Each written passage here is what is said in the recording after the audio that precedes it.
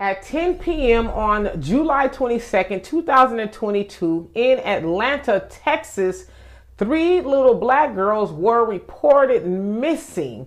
Now, the girls, Tia Mari, Amaya, and Zairio, ages 5, 8, and 9, were found at the bottom of a neighbor's pond. Now, a relative who was babysitting them along with 3 of their other siblings called 911 to say that they were no longer in the house. And so when authorities showed up, they found the clothing of the girls and shoes and a bicycle near a pond, which is kind of how they knew where to go look. Now, originally, they said that it was an accidental drowning. Well, when the autopsy report came out, it showed that all 3 girls were strangled and there were lacerations about all of their faces. So they're also waiting for a DNA test to come back.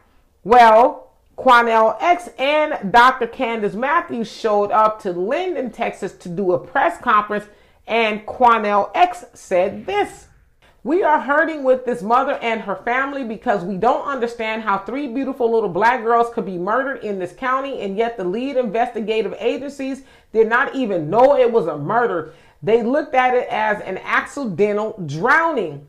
Every citizen in this county, no matter what your race is, no matter what your class or status is, should be outraged and absolutely concerned and walking around paranoid that a child killer is on the loose.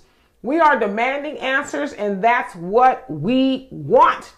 And so I am totally with him and Dr. Candace Matthews. There should be some answers because clearly now they were murdered and a child killer is on the loose. Now, he also went on to say that had they been 3 little white girls, that the FBI and every other agency would have been involved to find out who did that to them. And so Shamanique, the mother, she says that obviously she is very pained at the loss of her little girls, but she is saying that she's told by authorities that the DNA test may not reveal all that there needs to be revealed because their bodies were in that pond for a few hours. And so I am hopeful that they will find out what actually happened to them besides the strangulation and who did that to them.